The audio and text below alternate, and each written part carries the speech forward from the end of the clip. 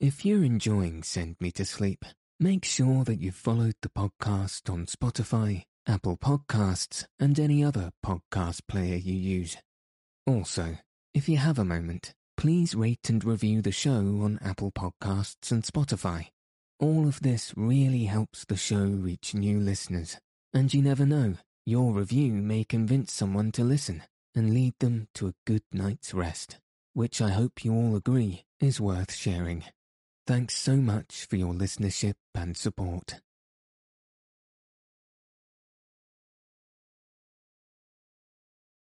Good evening.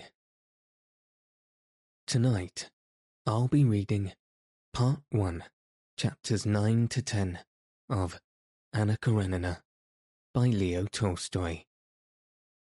So let your eyes fall heavy, and your breath soften, as we settle in for a peaceful night's sleep.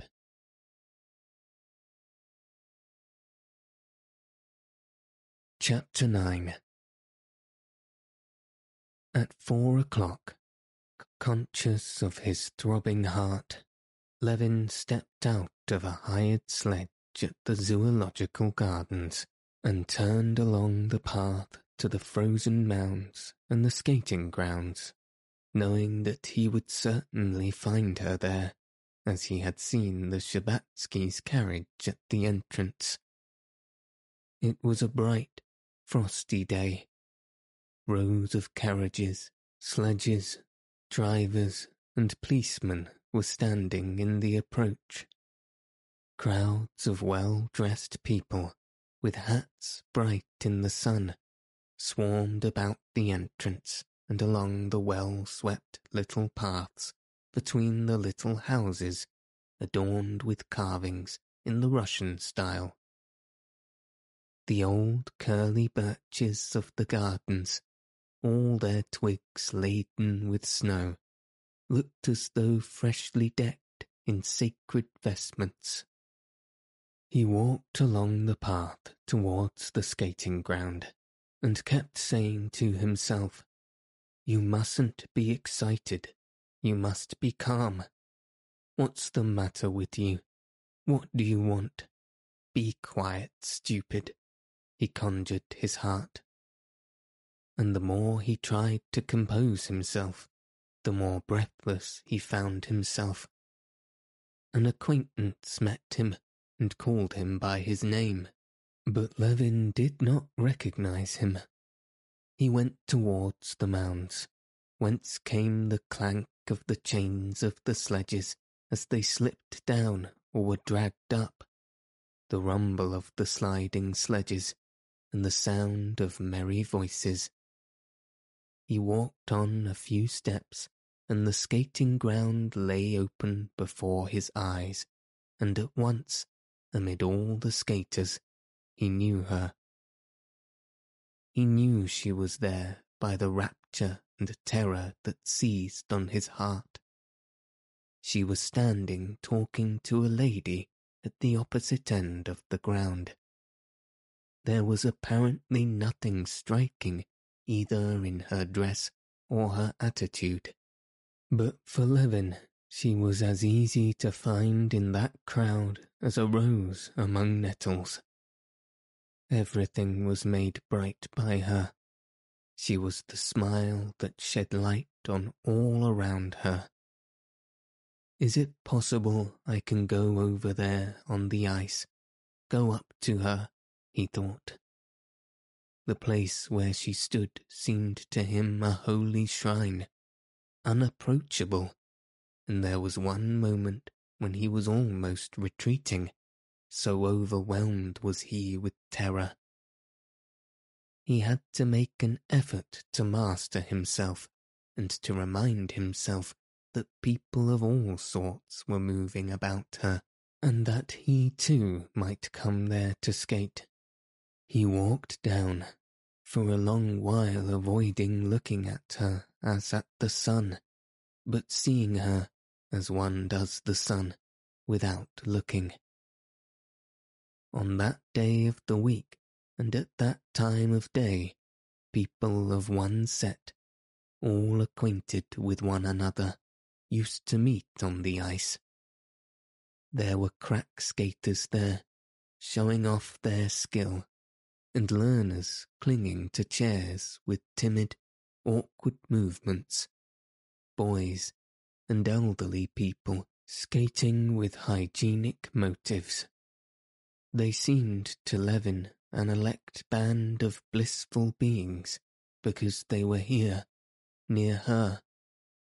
All the skaters, it seemed, with perfect self-possession, skated towards her, skated by her, even spoke to her, and were happy, quite apart from her, enjoying the capital ice and the fine weather.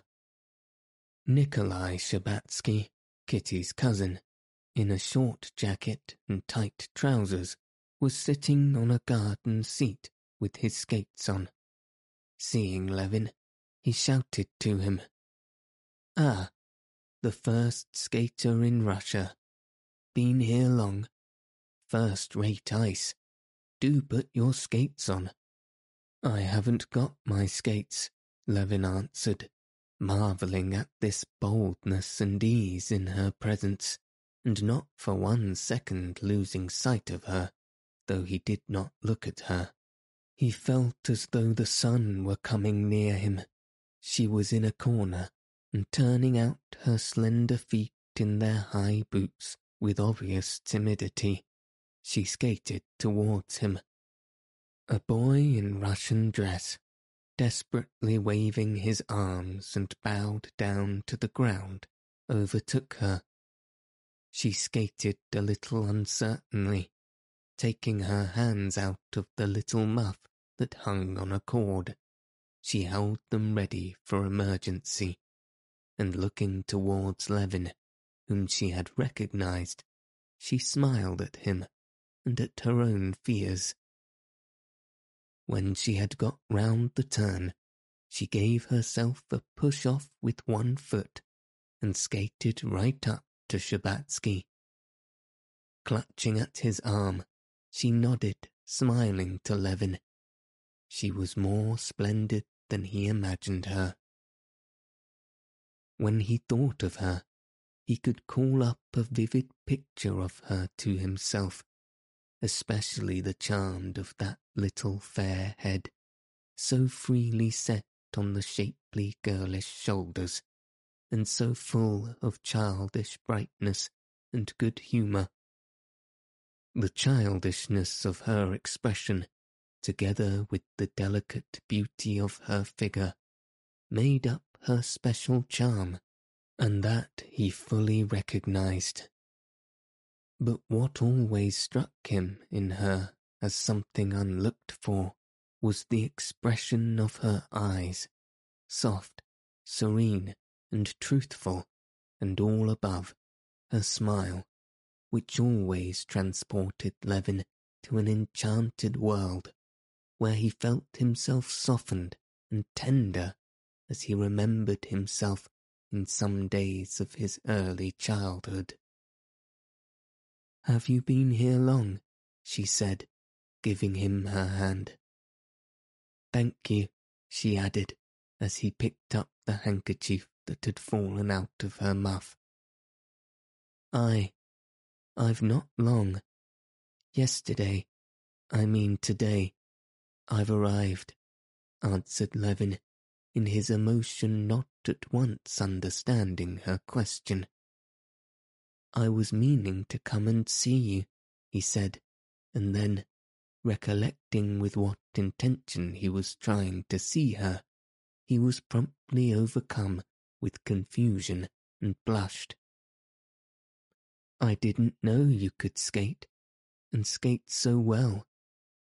She looked at him earnestly, as though wishing to make out the cause of his confusion. "Your praise is worth having.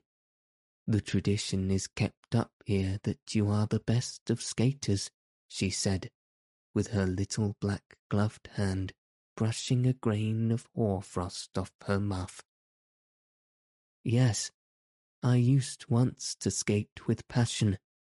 I wanted to reach perfection. You do everything with passion, I think, she said, smiling. I should so like to see how you skate. Put on skates, and let us skate together. Skate together? Can that be possible? Thought Levin, gazing at her. I'll put them on directly, he said, and he went off to get skates. It's a long while since we've seen you here, sir, said the attendant, supporting his foot and screwing on the heel of the skate. Except you, there's none of the gentlemen first-rate skaters. Will that be all right?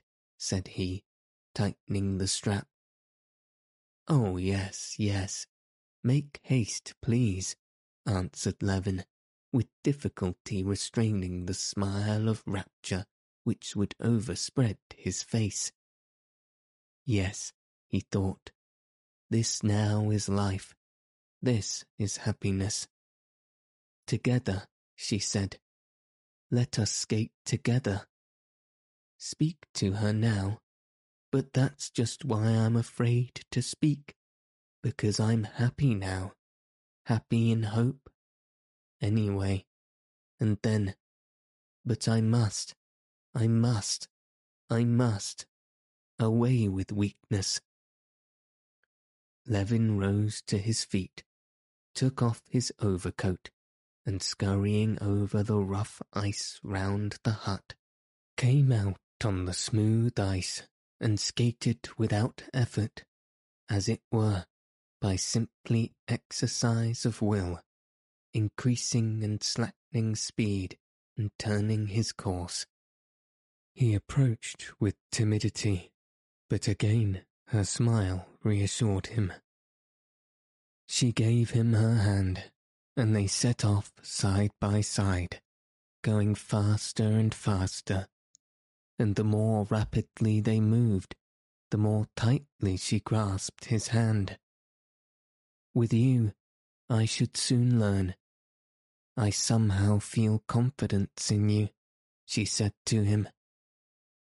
And I have confidence in myself when you are leaning on me, he said, but was at once panic-stricken at what he had said, and blushed, and, indeed, no sooner had he uttered these words, when all at once, like the sun going behind a cloud, her face lost all its friendliness, and Levin detected the familiar change in her expression that denoted the working of thought.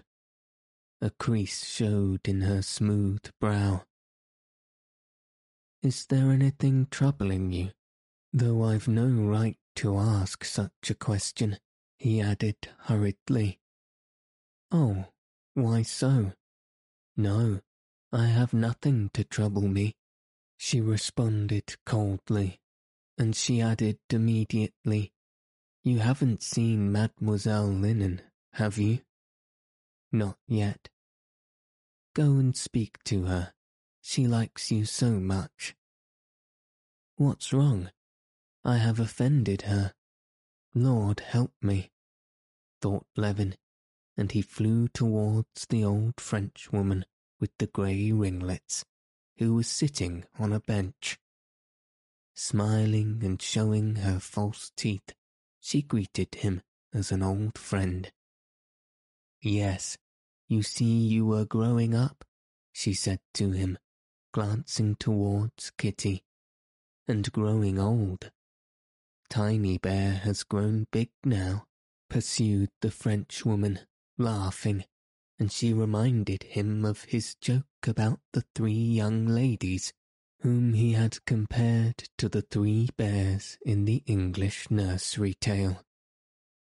Do you remember that's what you used to call them? He remembered absolutely nothing, but she had been laughing at the joke for 10 years now, and was fond of it. Now, go and skate, go and skate. Our Kitty has learned to skate nicely, hasn't she? When Levin darted up to Kitty, her face was no longer stern. Her eyes looked at him with the same sincerity and friendliness. But Levin fancied that in her friendliness there was a certain note of deliberate composure, and he felt depressed. After talking a little of her old governess and her peculiarities, she questioned him about his life. "Surely you must be dull in the country in the winter, aren't you?" she said. "No, I'm not dull. I'm very busy," he said, feeling that she was holding him in check by her composed tone, which he would not have the force to break through, just as it had been at the beginning of winter. "Are you going to stay in town long?" Kitty questioned him. "I don't know," he answered, not thinking of what he was saying. The thought that, if he were held in check by her tone of quiet friendliness, he would end by going back without deciding anything came into his mind, and he resolved to make a struggle against it. "How is it you don't know?" "I don't know. It depends upon you," he said, and was immediately horror-stricken at his words. Whether it was that she had heard his words, or that she did not want to hear them, she made a sort of stumble, twice struck out, and hurriedly skated away from him. She skated up to Mademoiselle Linon, said something to her, and went towards the pavilion where the ladies took off their skates. "My God, what have I done? Merciful God, help me, guide me," said Levin, praying inwardly, and at the same time, feeling a need of violent exercise, he skated about describing inner and outer circles. At that moment, one of the young men, the best of the skaters of the day, came out of the coffee-house in his skates with a cigarette in his mouth. Taking a run, he dashed down the steps in his skates, crashing and bounding up and down. He flew down, and without even changing the position of his hands, skated away over the ice. "Ah, that's a new trick," said Levin, and he promptly ran up to the top to do this new trick. "Don't break your neck, it needs practice," Nikolai Shtcherbatsky shouted after him. Levin went to the steps, took a run from above as best he could, and dashed down, preserving his balance in this unwonted movement with his hands. On the last step he stumbled, but barely touched the ice with his hand. With a violent effort recovered himself and skated off laughing. "How splendid, how nice he is," Kitty was thinking at the time, as she came out of the pavilion with Mademoiselle Linon, and looked towards him with a smile of quiet affection, as though he were a favourite brother. "And can it be my fault? Can I have done anything wrong? They talk of flirtation. I know it's not he that I love, but still I am happy with him, and he's so jolly. Only, why did he say that?" she mused.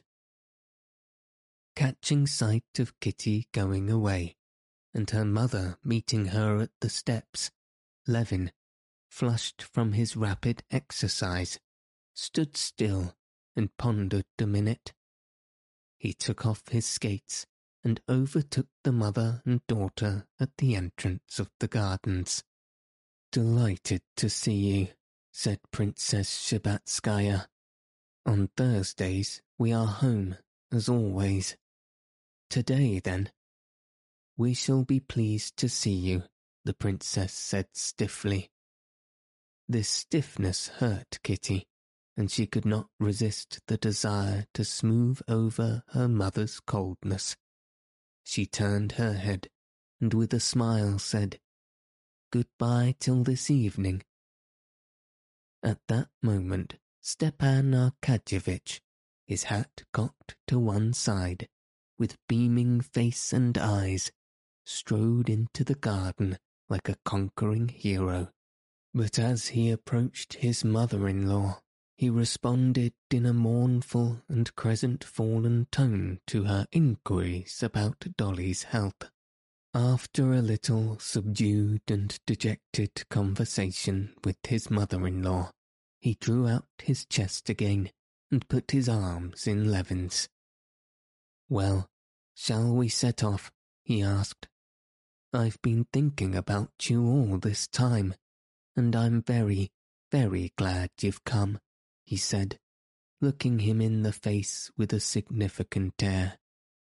"Yes, come along," answered Levin in ecstasy, hearing unceasingly the sound of that voice saying, "Goodbye till this evening," and seeing the smile with which it was said. "To the England or the Hermitage? I don't mind which." "All right then, the England," said Stepan Arkadyevitch, selecting that restaurant because he owed more there than at the Hermitage, and consequently considered it mean to avoid it. "Have you got a sledge? That's first rate, for I sent my carriage home." The friends hardly spoke all the way. Levin was wondering what the change in Kitty's expression had meant, and alternately assuring himself that there was hope, and falling into despair, seeing clearly that his hopes were insane, and yet all the while he felt himself quite another man, utterly unlike what he had been before her smile and those words, "Goodbye till this evening." Stepan Arkadyevitch was absorbed during the drive in composing the menu of the dinner. "You like turbot, don't you?" he said to Levin as they were arriving. "Eh?" responded Levin. "Turbot? Yes, I'm awfully fond of turbot." Chapter 10. When Levin went into the restaurant with Oblonsky, he could not help noticing a certain peculiarity of expression, as it were, a restrained radiance about the face and whole figure of Stepan Arkadyevitch. Oblonsky took off his overcoat, and with his hat over one ear, walked into the dining-room, giving directions to the Tartar waiters, who were clustered about him in evening coats, bearing napkins. Bowing to right and left to the people he met, and here as everywhere, joyously greeting acquaintances, he went up to the sideboard for a preliminary appetizer of fish and vodka, and said to the painted Frenchwoman decked in ribbons, lace, and ringlets behind the counter something so amusing that even that Frenchwoman was moved to genuine laughter. Levin, for his part, refrained from taking any vodka simply because he felt such a loathing of that Frenchwoman, all made up, it seemed, of false hair, poudre de riz, and vinaigre de toilette. He made haste to move away from her, as from a dirty place. His whole soul was filled with memories of Kitty, and there was a smile of triumph and happiness shining in his eyes. "This way, Your Excellency, please. Your Excellency won't be disturbed here," said a particularly pernicious, white-headed old Tartar with immense hips and coat-tails gaping widely behind. "Walk in, Your Excellency," he said to Levin, by way of showing his respect to Stepan Arkadyevitch, being attentive to his guest as well. Instantly flinging a fresh cloth over the round table under the bronze chandelier, though it already had a tablecloth on it, he pushed up velvet chairs and came to a standstill before Stepan Arkadyevitch with a napkin and a bill of fare in his hands, awaiting his commands. "If you prefer it, Your Excellency, a private room will be free directly. Prince Golestin with a lady. Fresh oysters have come in." "Ah, oysters." Stepan Arkadyevitch became thoughtful. "How if we were to change our programme, Levin?" he said, keeping his finger on the bill of fare, and his face expressed serious hesitation. "Are the oysters good? Mind now." "They're Flensburg, Your Excellency. We've no Ostend." "Flensburg will do, but are they fresh?" "Only arrived yesterday." "Well then, how if we were to begin with oysters, and so change the whole programme, eh?" "It's all the same to me. I should like cabbage soup and porridge better than anything, but of course there's nothing like that here." "Porridge à la Russe, Your Honour would like?" said the Tartar, bending down to Levin like a nurse speaking to a child. "No, joking apart, whatever you choose is sure to be good. I've been skating, and I'm hungry, and don't imagine," he added, detecting a look of dissatisfaction on Oblonsky's face, "that I shan't appreciate your choice. I am fond of good things." "I should hope so. After all, it's one of the pleasures of life," said Stepan Arkadyevitch.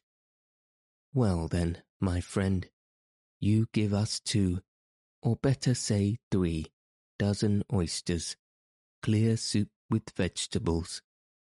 "Printanier," prompted the Tartar. But Stepan Arkadyevitch apparently did not care to allow him the satisfaction of giving the French names of the dishes. "With vegetables in it, you know. Then turbot with thick sauce, then roast beef, and mind it's good. Yes, and capons perhaps, and then sweets." The Tartar, recollecting that it was Stepan Arkadyevich's way not to call the dishes by the names in the French bill of fare, did not repeat them after him, but could not resist rehearsing the whole menu to himself according to the bill.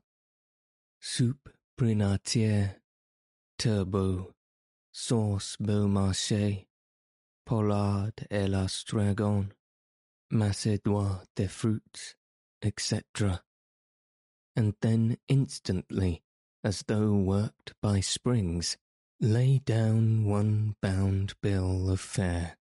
He took up another, the list of wines, and submitted it to Stepan Arkadyevitch. "What shall we drink?" "What you like, only not too much. Champagne," Levin said. "What? To start with? You're right, though, I dare say. Do you like the white seal?" "Cachet blanc," prompted the Tatar. "Very well. Give us that brand with the oysters, and then we'll see." "Yes, sir. And what table wine?" "You can give us the Nurts. Oh, no. Better the classic Chablis."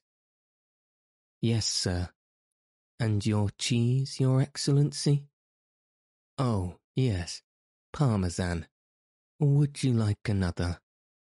"No, It's all the same to me, said Levin, unable to suppress a smile. And the Tartar ran off with flying coat-tails, and in 5 minutes darted in with a dish of opened oysters on mother-of-pearl shells, and a bottle between his fingers.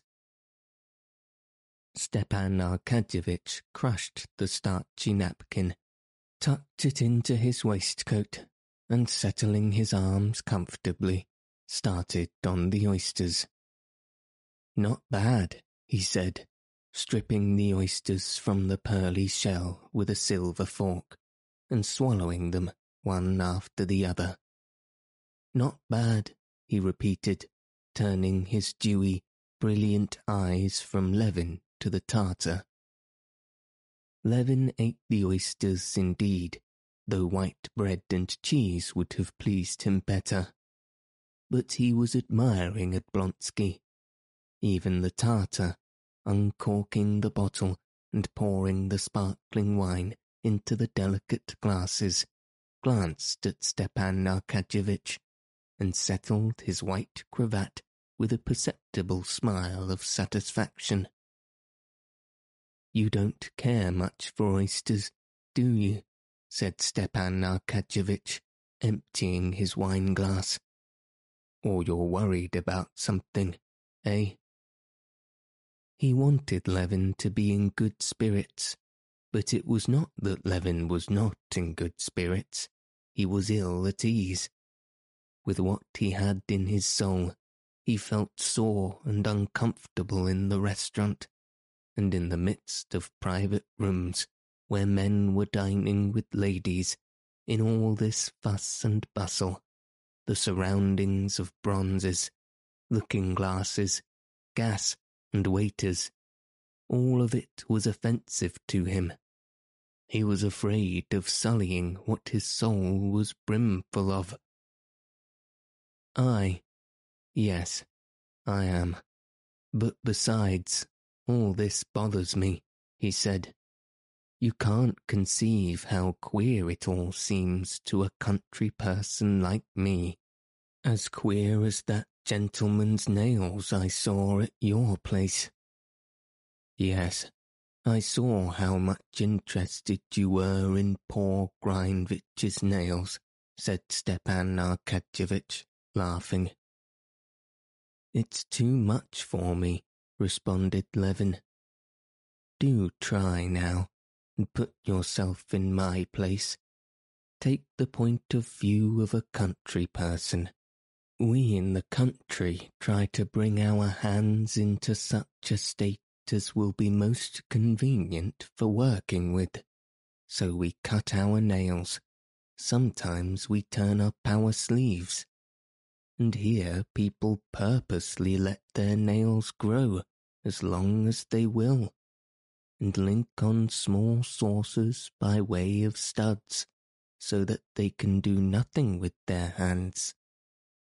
Stepan Arkadyevitch smiled gaily. Oh, yes, that's just a sign that he has no need to do coarse work.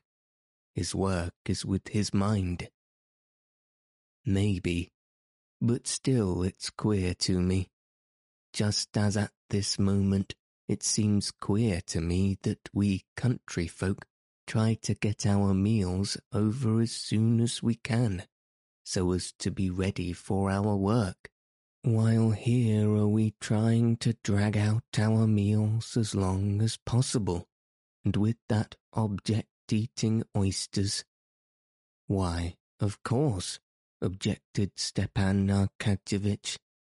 But that's just the aim of civilization, to make everything a source of enjoyment. Well, if that's its aim, I'd rather be a savage. And so you are a savage. All you Levins are savages. Levin sighed. He remembered his brother Nikolai and felt ashamed and sore, and he scowled. But Oblonsky began speaking of a subject which at once drew his attention. Oh, I say, Are you going tonight to our people, the Shabatskys, I mean?" he said, his eyes sparkling significantly as he pushed away the empty rough shells and drew the cheese towards him. "Yes, I shall certainly go," replied Levin, though I fancied the princess was not very warm in her invitation. "What nonsense! That's her manner.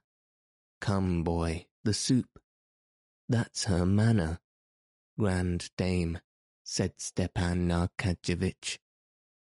"I'm coming too, but I have to go to the Countess Bonina's rehearsal. Come, isn't it true that you're a savage? How do you explain the sudden way in which you vanished from Moscow?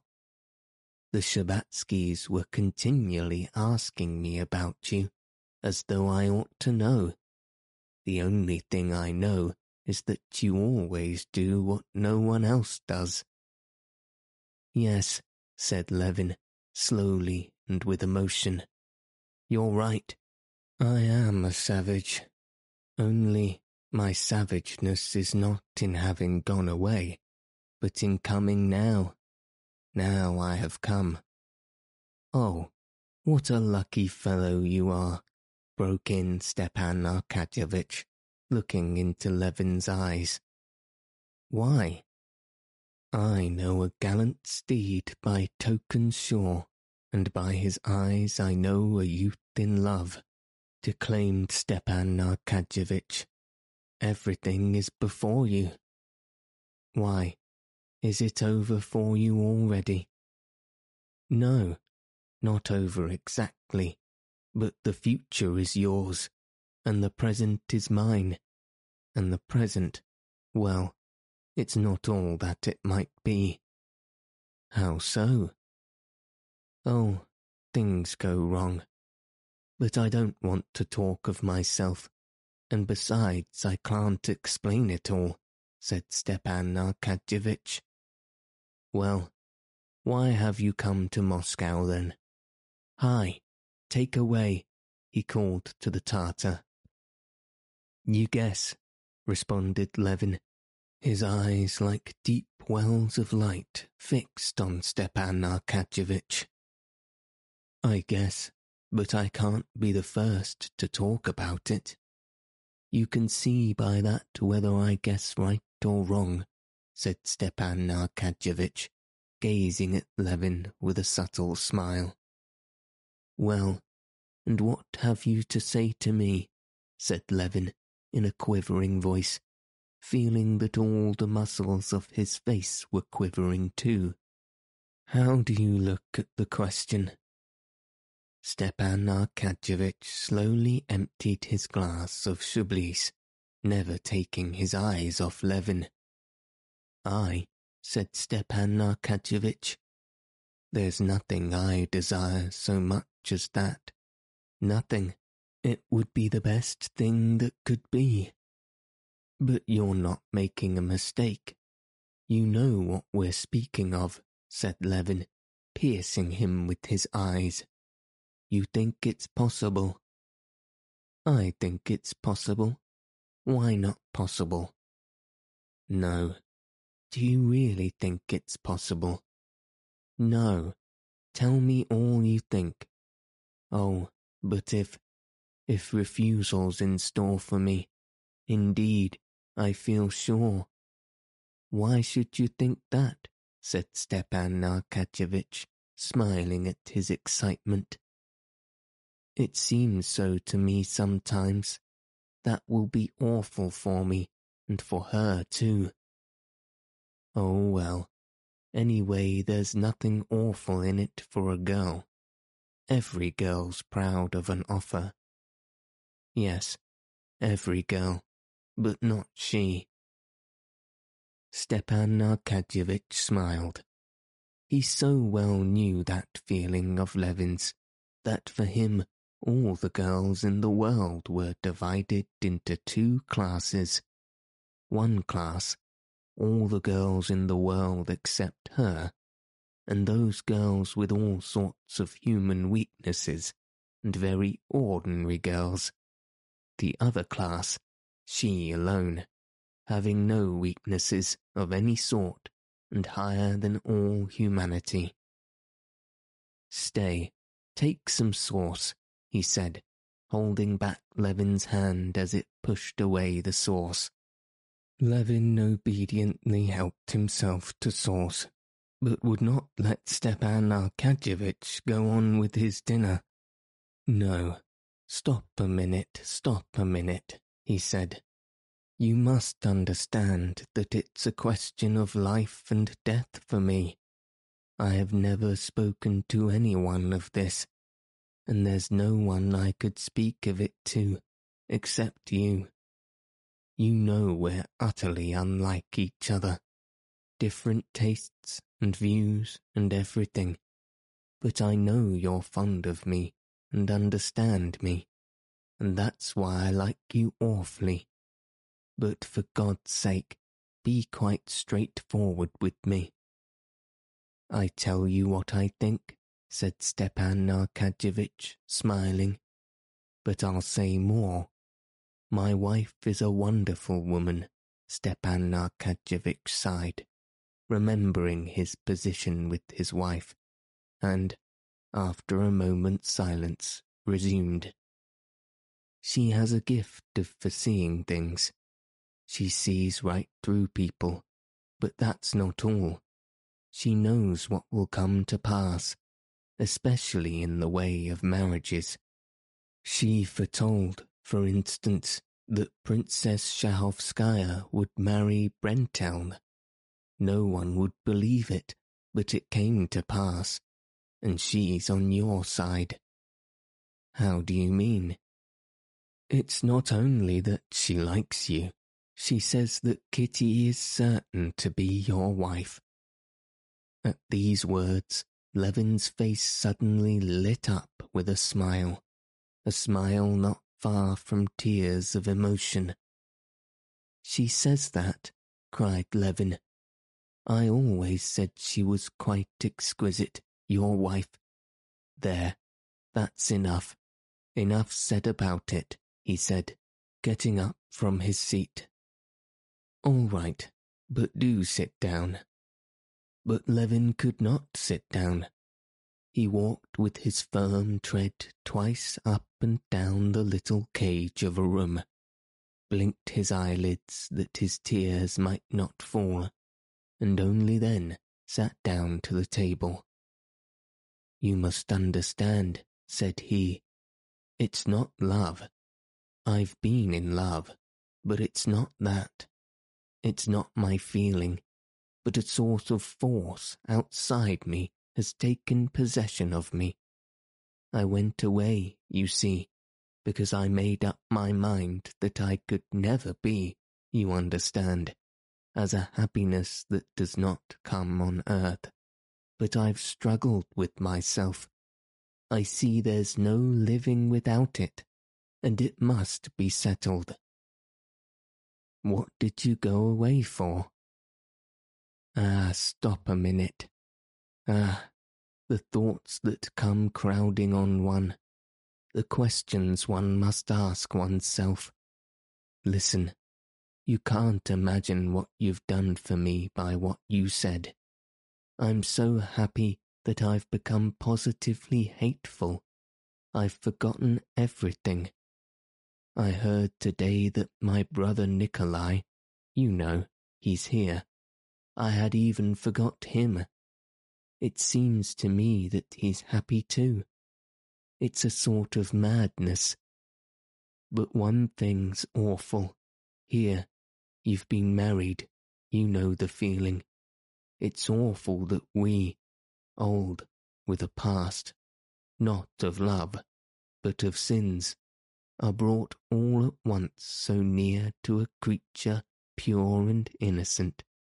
It's loathsome, and that's why one can't help feeling oneself unworthy. Oh, well, you've not many sins on your conscience." "Alas, all the same," said Levin, "when with loathing I go over my life, I shudder and curse and bitterly regret it. Yes. What would you have? The world's made so, said Stepan Arkadyevitch. The one comfort is like that prayer which I always liked. Forgive me not according to my unworthiness, but according to thy loving kindness. That's the only way she can forgive me.